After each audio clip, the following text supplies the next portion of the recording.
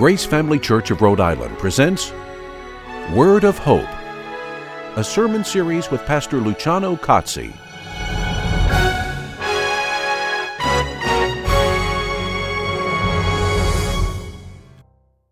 We are continuing in our brief journey through the passage that is called the Beatitudes. This is what Jesus taught in the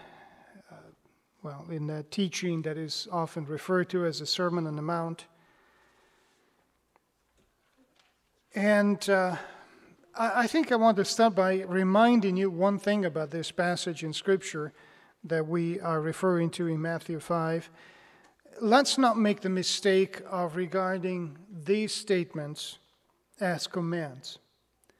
Oftentimes, we come up and say, well, blessed are, fill in the blank, and well, I want to be blessed, so therefore, that's my command.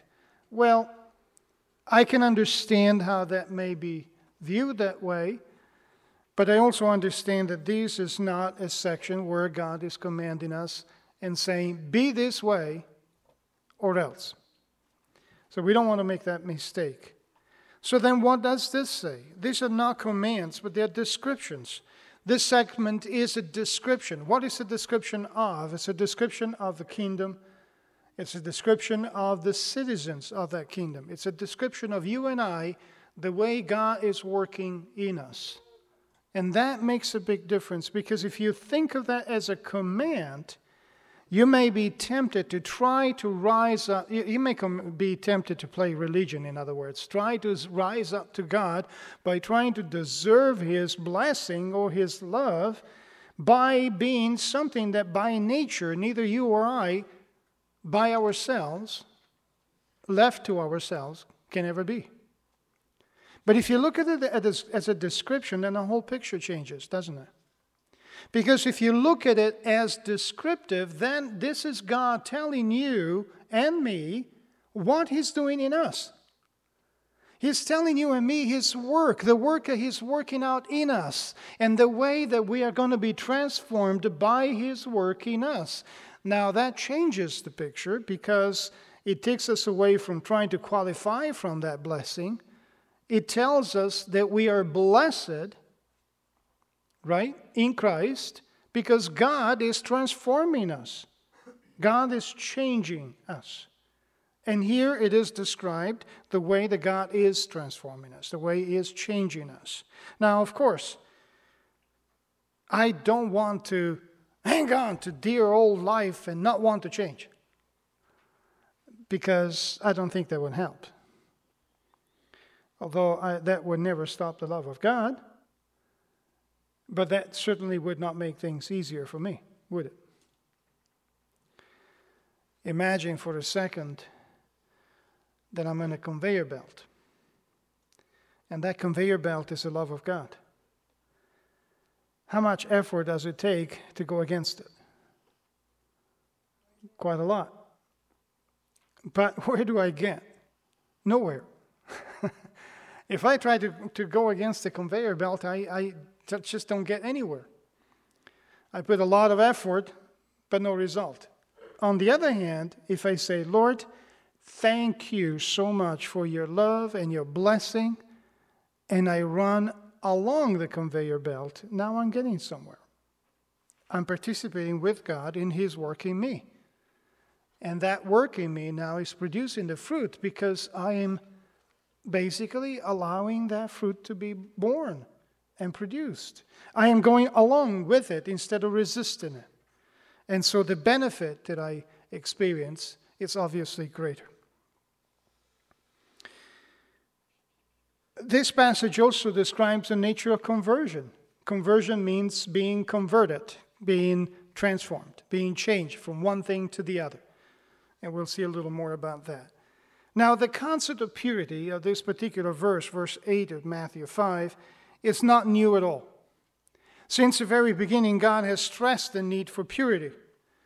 During the Old Testament, it was expressed in the symbol of ceremonial practices that included abstaining from anything that would pollute or contaminate a person, ceremonially at least.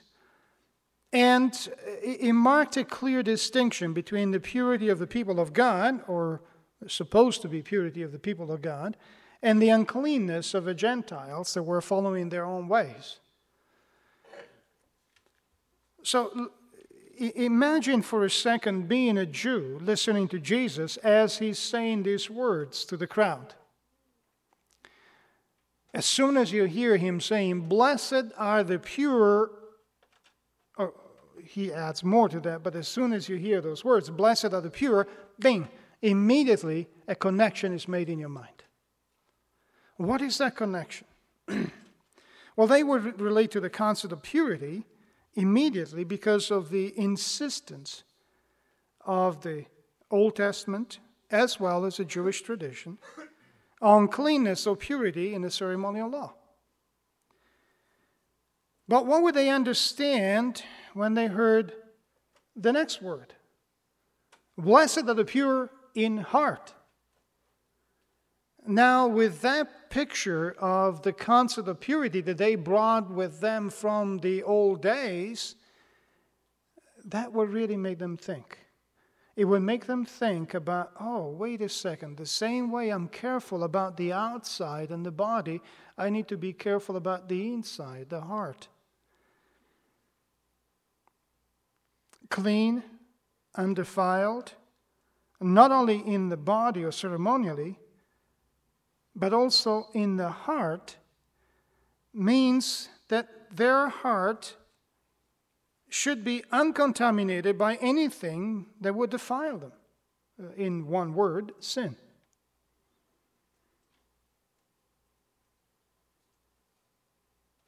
Obviously, as God transforms us, He removes sin from us.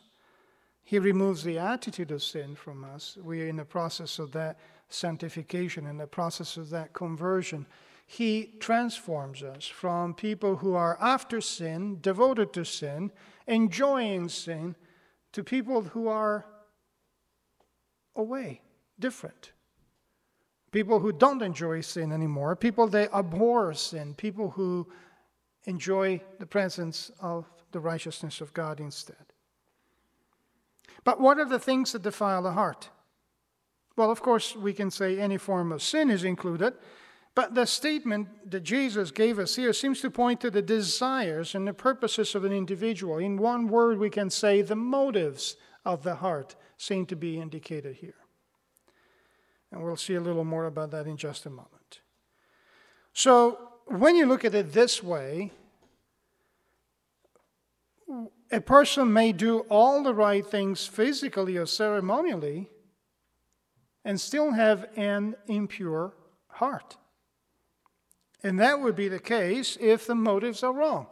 Look, for example, at the Pharisee that helps a poor person. Here's a Pharisee helping a poor man. And yet Jesus in Matthew 6 says, don't do like they do. Why? Because the Pharisee will show off. Hey, look, people, how good and righteous I am. I'm helping this poor person. Here, look, people. Look, here it is. Have this morsel of bread. Well, he may have done the right thing physically, but his heart was unclean, impure, not right before God. The desires are corrupt. So let's start by looking at the heart. What is the heart? Well, in Scripture, the heart is not the pump that pumps the blood throughout the human body. That's a pump, okay? The heart in Scripture is used. It's one of the several words that is used to indicate the inner person. It shares a field of meaning with terms like spirit, mind, soul, conscience, inner self, things like that. And as such, heart denotes the immaterial and willful part of the human being, of the human nature, that allows us to define ourselves as individual. The heart is what enables me to say, me, to be aware of my own individuality and existence, as well as my own choices and decisions and the will that I exert or I use in every moment of my life. And it is that component, if you want to put it that way, for lack of a better term, of the human nature that is responsible for the moral choices and decisions that we make. That's how we read in Proverbs 4:23, for example, that we are to watch over our heart with all diligence, because from it flow all the springs of life. Interesting, this metaphor of the springs of life. We're not talking about rivers, we're talking about the spring. We're not talking about the outcome of the river or the lake. We're talking about the spring that will generate a river and then eventually feed the lake. So the heart is that spring of life. It's from the heart that your life comes forth. So here it is. You have a corrupt heart. What is your life going to be like? Corrupt. Why? Because it comes from a polluted spring. If you have a spring of crystal clear, pure, wonderful drinking water, wow, that's amazing. You can use the water and you can drink it. You can use it for cultivating. You can use it to water your fields and raise your crops. And it's a blessing in every way. But if you have a polluted source, if the water at the source, at the spring, is poisonous, then everywhere the water touches is killed. It's distorted, is damaged, polluted. The heart then is the initiator of our moral choices. It has to do with our self-consciousness and our purposeful behavior. It is a moral compass, in other words, that directs the course of our action, but also of our intellect, of the way we think. So let's not confuse the heart with the intellect. Actually, the heart goes a step deeper than the intellect, because it's what motivates our intellectual functions. It can be honest. You can say, a man of a honest heart, or her heart is perfect, or single in determination, unique in a particular direction and given to that direction and nothing else. And that's not in terms of stubbornness, but in proper, positive determination. Could be a wise heart. Could be a meek heart. But left to itself, the human heart, however, well, we know that by nature we are hostile to God, as Scripture clearly points out, right? But by nature, our heart is defined in Scripture as calloused, stubborn, of stone. That means insensitive, not soft, not understanding, but insensitive. Deceitful, above all things, in Jeremiah, remember? And evil. So what do you suppose, with that in mind, knowing that the heart can be really good and pure, right? But by nature it is corrupted. What would you say would be the greatest need for the heart? And I hope that the word that comes to your mind is redemption. We need our hearts to be redeemed. We need our hearts to be transformed. And that's why God promised in Joel that the hearts of stone, the insensitive hearts of individuals who may be okay ceremonially, but not in their deepest nature, will be turned into hearts of flesh. Sensitive, malleable, changeable. Now, Jeremiah chapter 24 and verse 7 says, I will give them a heart to know me, for I am the Lord, and they will be my people. And I will be their God, for they will return to me with their whole heart. So how can our heart be redeemed? And well, the answer is we need to turn it back to God. We need to go along with His work of change, of transformation, of redemption, of sanctification that is taking place within us. Look at the way David approached it after his deal with Bathsheba and Uriah. David really messed up. David sinned, and sinned greatly in that occasion. But notice as he turned around after he was confronted by the prophet Nathan about his sin, notice the way David responded and how he humbled himself. And in prayer he said to God, in Psalm 51:10, please create in me a clean heart and renew a steadfast spirit within me. Notice the request of David. David did not say, God, look at my heart. I'm changing my heart. I am making my heart clean now. I know I messed up, but I'm making my heart clean now. He didn't say that. He couldn't. His spirit was wandering in all sorts of different directions. That's why he even got messed up with Bathsheba. It was because of his lust that he ended up getting into that mess of sin. So his request to God is, God, please create a clean heart in me. You see the difference? It's not David saying, look how good I am. Look, I'm turning around. It's David saying, Lord, I can't. Lord, I am helpless, but you are not. I am helpless, but you are not. So please create in me a clean heart. Give me a steadfast spirit. A steadfast spirit is a spirit that is set in a direction, and that direction is God, and is not moving from God. I remember later in the book of Acts, David was called a man after God's own heart. That's interesting. A man after God's own heart. Why? Because the heart of David was changed. Changed by what? By the presence of the Holy Spirit, by the presence of God in him, by the presence of the heart of God in him. And I think at this time when David is on his face, bowing down and worshiping God and trembling because of his sin before God, that David made a choice and made a decision, not my heart, but your heart in me.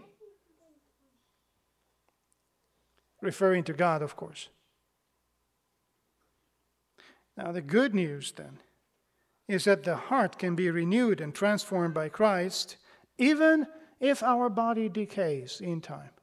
You know, young people think they can live forever. We have a few of them. They don't think about those things, thank God, because they can enjoy life in the meantime. But some of us are beginning to experience life in a different way. We're not looking at, okay, when I grow up and I become big and strong, I'll do this and that. No, we start thinking, okay, now what's going to happen the next time when I lose this or I lose that? And how am I going to cope with the deterioration of this or that? And it would seem so overwhelming to us because all that we sometimes think about is the physical. But look at this. Look at 2 Corinthians 4:16. Therefore, we don't lose heart, but though our outer man is decaying, yet our inner man is being renewed day by day. Regardless of whether the body is destroyed or decaying, our inner man, the heart, is renewed day by day. So yes, physically I may get older and older, but spiritually I can get younger and stronger and more dedicated and more firmly based on God until the one day when God is finally going to say, okay, Luciano, you've had enough of that body. Time for you to have a new one. How's that? And some people say, yeah. Can I claim my lifetime warranty now and have a new one? The time will come. The time will come.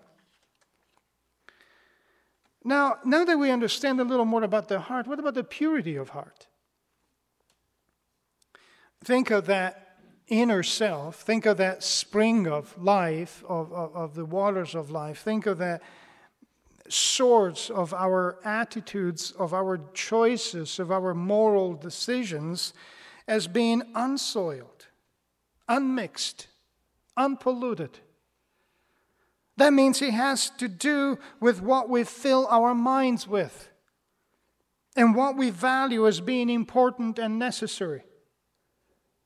If I spend the entire day watching porn, watching crime, enjoying the evil of certain games, do you think that my heart is going to be filled with good stuff and it's going to be a pure heart? I sure hope you say no, because otherwise we have a problem. We need to talk for a few more hours here.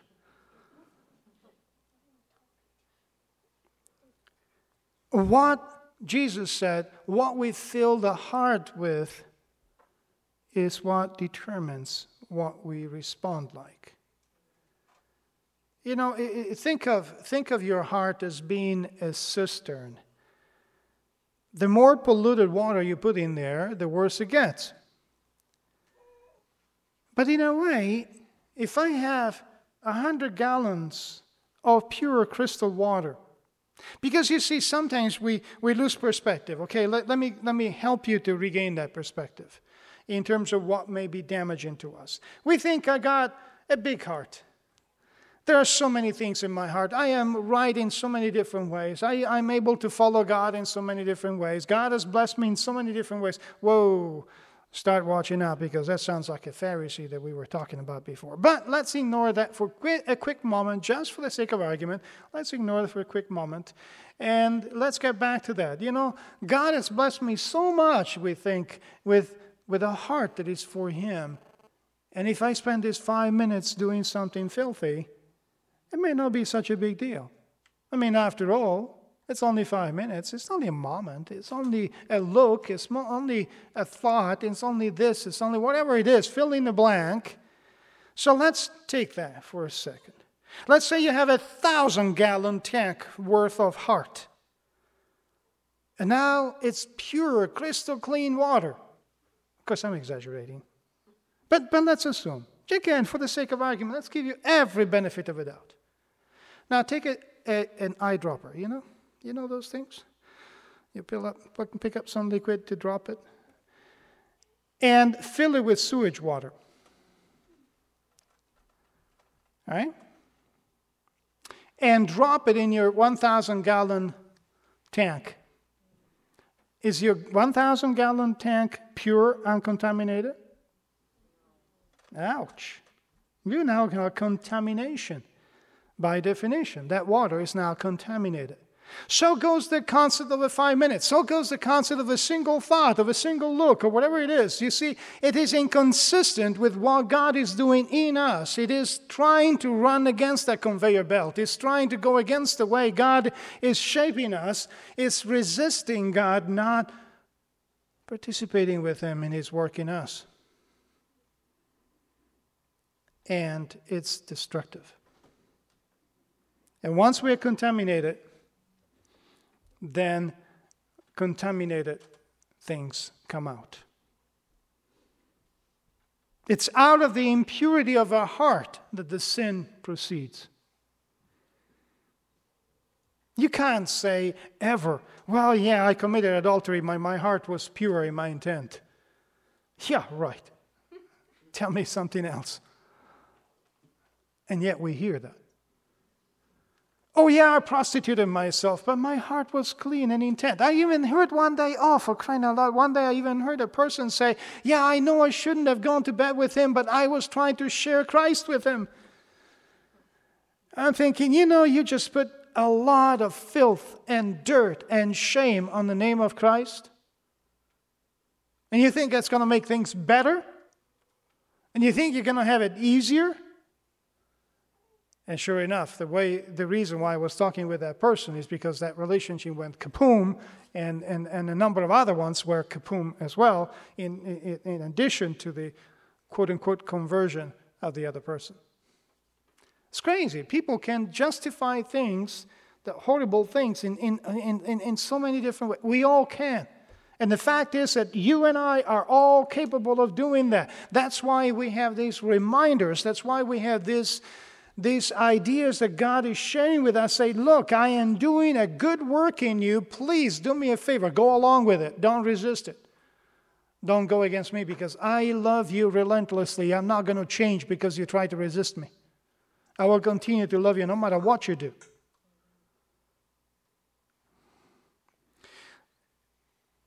A pure heart is a heart that is cleansed, purged, and forgiven. I think by now we all know that none of us has a real pure heart by nature, right?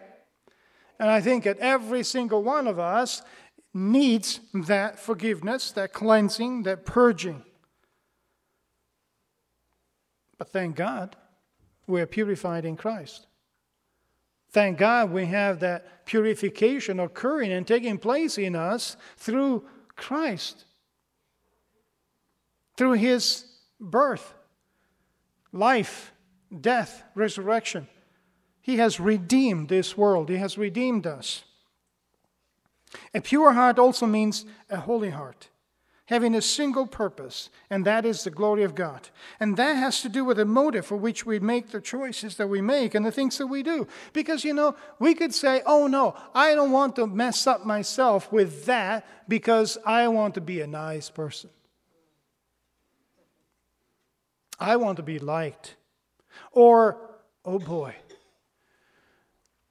if the congregation knew what I've done, man, they will all run out of the door. So I don't want to mess up. So I'm not going to do this. But you see, what's the motive? What's the motive behind that? It's selfishness. It's all about me, me, me, me, me. And what I get out of it. It may be the right things externally. It may be the right actions physically. But it's that still the contaminated heart that is moved by selfishness, self-centeredness. It is a heart, in other words, that is not yet quite in that area surrendered to Christ and to the Holy Spirit. All right, so we come quite a way. What does it look like then to have or to be pure in heart? What is what God is working out in us look like? First of all, we lead a clean life. We don't mix our life with the impurity of this world. James 1:27 says that a pure and undefiled religion in the sight of our God and Father is this, to visit orphans and widows in their distress, and to keep oneself unstained by the world. So we don't go according to the ways of the world, but to the ways of God. It means that we live a clean life if we wash our hearts in the blood of Jesus and in the guidance of the Holy Spirit. Jeremiah, the prophet, invited all of Israel to do that. Wash your hearts from evil, O Jerusalem, that you may be saved. How long will your wicked thoughts lodge within you? Interesting, the way the prophet Jeremiah expressed it. It's almost like he's talking in Christian terms, in Christian times. It means that we live a clean life when we participate in the work of the Holy Spirit in us. That means we live in the love of God and the expression of that love of God.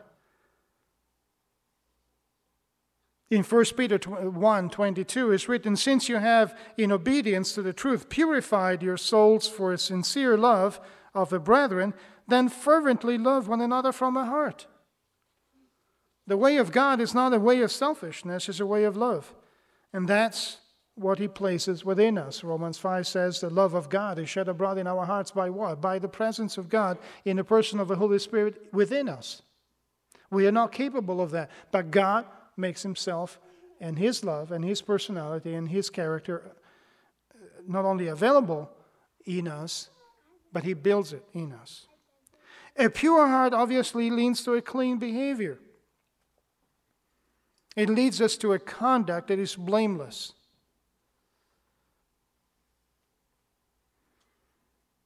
Now that is a transformation, isn't it? What a difference that we can see from that pure heart that God is working out in us, that we have just seen described by Scripture, and the heart that we see in ourselves. Wrong motives are very, very insidious. They're very subtle. And we must be vigilant against them to surrender them to Christ. Look at some examples very briefly. Look at employment. Most of us are working. Those who are not wish they were. But guess what? Even if you are not employed, you're still working. You're just not earning money in that sense, but you have a job, and we can define that clearly.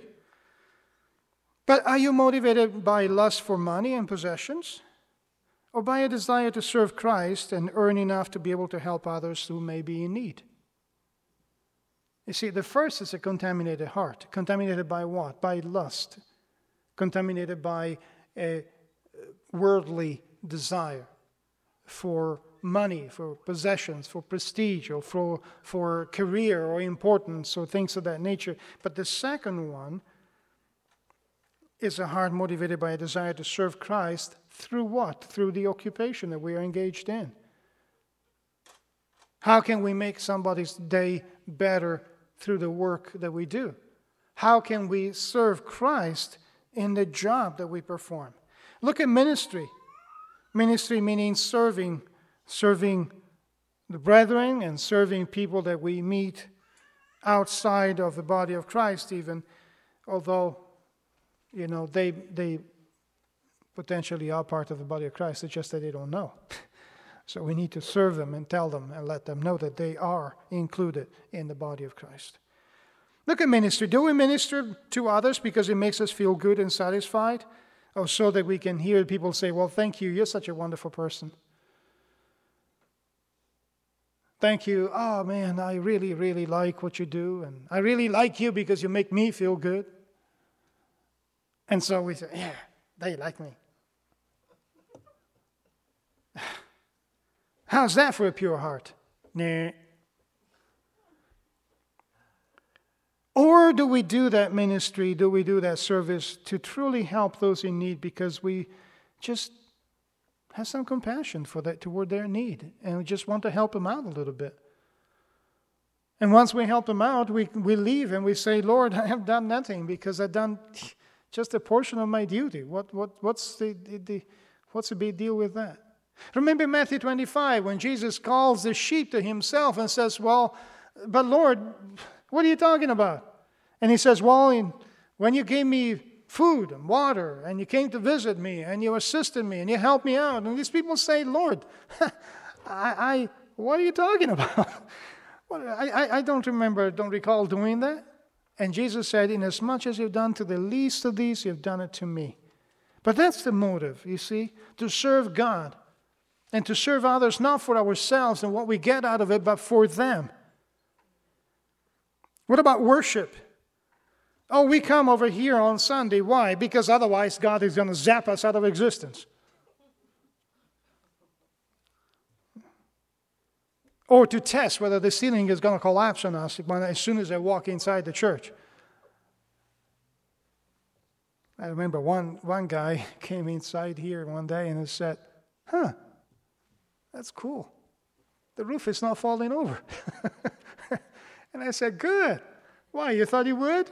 And he said, yeah.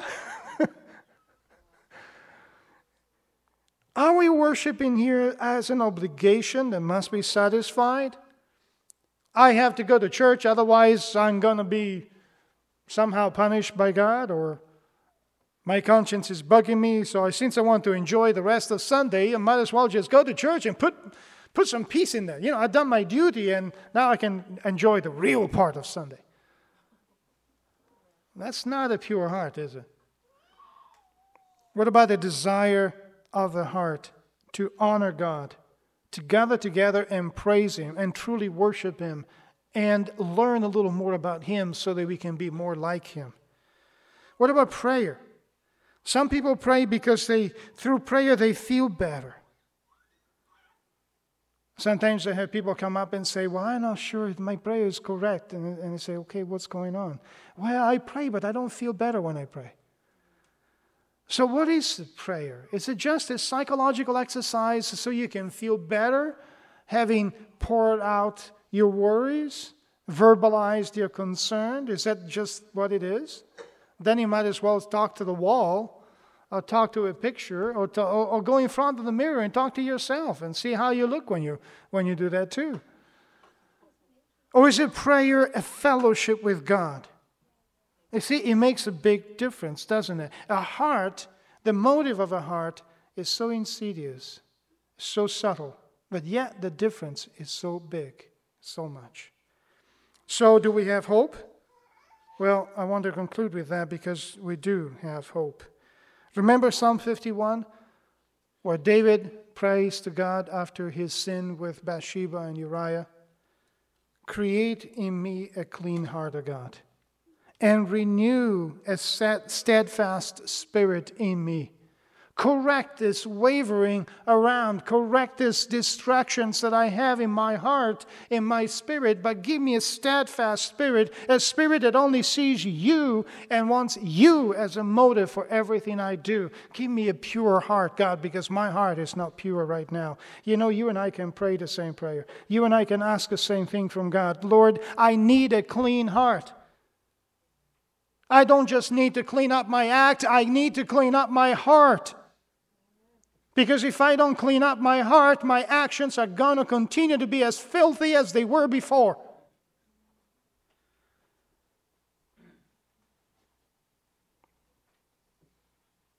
But then you might think, still, do I have hope? Well, look at this. 1 John 3, verses 1 to 3. See how great a love the Father has bestowed upon us, so that we will be called the children of God. Notice that. Wait a second. What does he say? What is he saying? See how great the love of God is. The love that God has bestowed upon us, that we would be called the children of God. You are already called the children of God. We are already called the children of God. We don't have to earn it. We don't have to deserve it. God has given to us for free. Freely. We are the children of God. And such we are, he says. For this reason, the world does not know us, because it did not know him. Beloved, we are the children of God, and yet it has not appeared what we will be. We know that when he appears, we will be like him, because we will see him just as he is. And everyone who has this hope fixed in him purifies himself just as he is pure. See, we can purify ourselves by doing what? By going along with what God is already performing in us. It's not telling us, purify your heart so you can be a child of God. It's telling us, you are a child of God. Therefore, go along with the work that God is doing in you and be pure just as he is pure. How does he say that we should purify ourselves? Having that hope fixed on God. What hope? That God has started a good work in us and will bring it to completion, because it says one day we're going to be just like him or similar to him, because we're going to see him as he is. That work that God has started in making us his children is not going to be interrupted. But sure, we can make it harder on us by running against that conveyor belt and getting nowhere. Or we can go along with them and make good progress. Finally, 1 Timothy 1:5. Another way we can purify the heart is, please approach the Scripture, the written Word of God, not as a book for a happy life, but as a letter, a love letter from your Creator God, that you can use to get to know him. The Bible is given to us so that we can get to know God, so we can understand who he is, as Naomi pointed out before, in such a way that we understand also what he does in us, because his process is to transform us into the image of our Savior and Lord Jesus Christ. 1 Timothy 1:5, the goal of our instruction. And where do you find that instruction? In Scripture. It's recorded for us. Praise God. The goal of our instruction is love from a pure heart and a good conscience and a sincere faith. So it is the work of God in us. And we are already placed on that conveyor belt. And God says, trust me, I'll take you where you need to go. So can we please make a commitment that we stop running against that conveyor belt, trying to go our own way. Running, and getting nowhere. And instead turn around, go along with Him. Ask God on a daily basis, God, I need you to create in me a pure heart today. Lord, please continue that work of transformation you have started in me.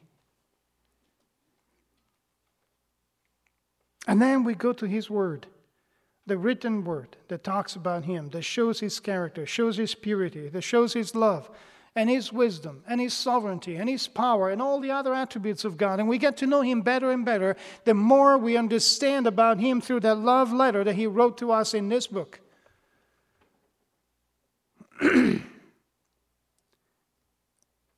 And that has the goal of shaping in us a pure heart, a good conscience, a sincere faith.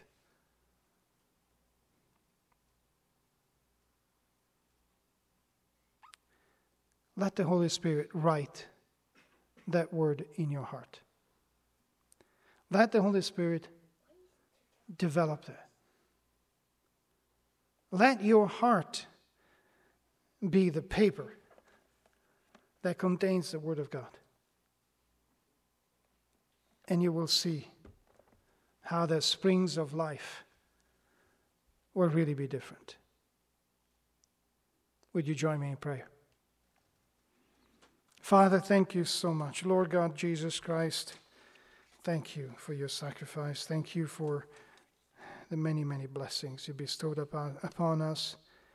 And thank you for that blessing of giving us a pure heart, shaping a pure heart in us, because as you say in your word, then we can see you. We can see you now in faith by understanding you. And we will see you as you are one day, as your apostle Peter wrote. We're looking forward to that so much. But in the meantime, Lord God Almighty, we ask you that you create in us a pure heart, that you shape our motives in such a way that they will be always pure, that you will give us loyalty to you, and that your love in us may work relentlessly to shape us and mold us every day more and more into your own image. We thank you, we praise you, and we ask you to cleanse us in Jesus Christ by the Holy Spirit and for you, Father. And we ask it in your name. Amen.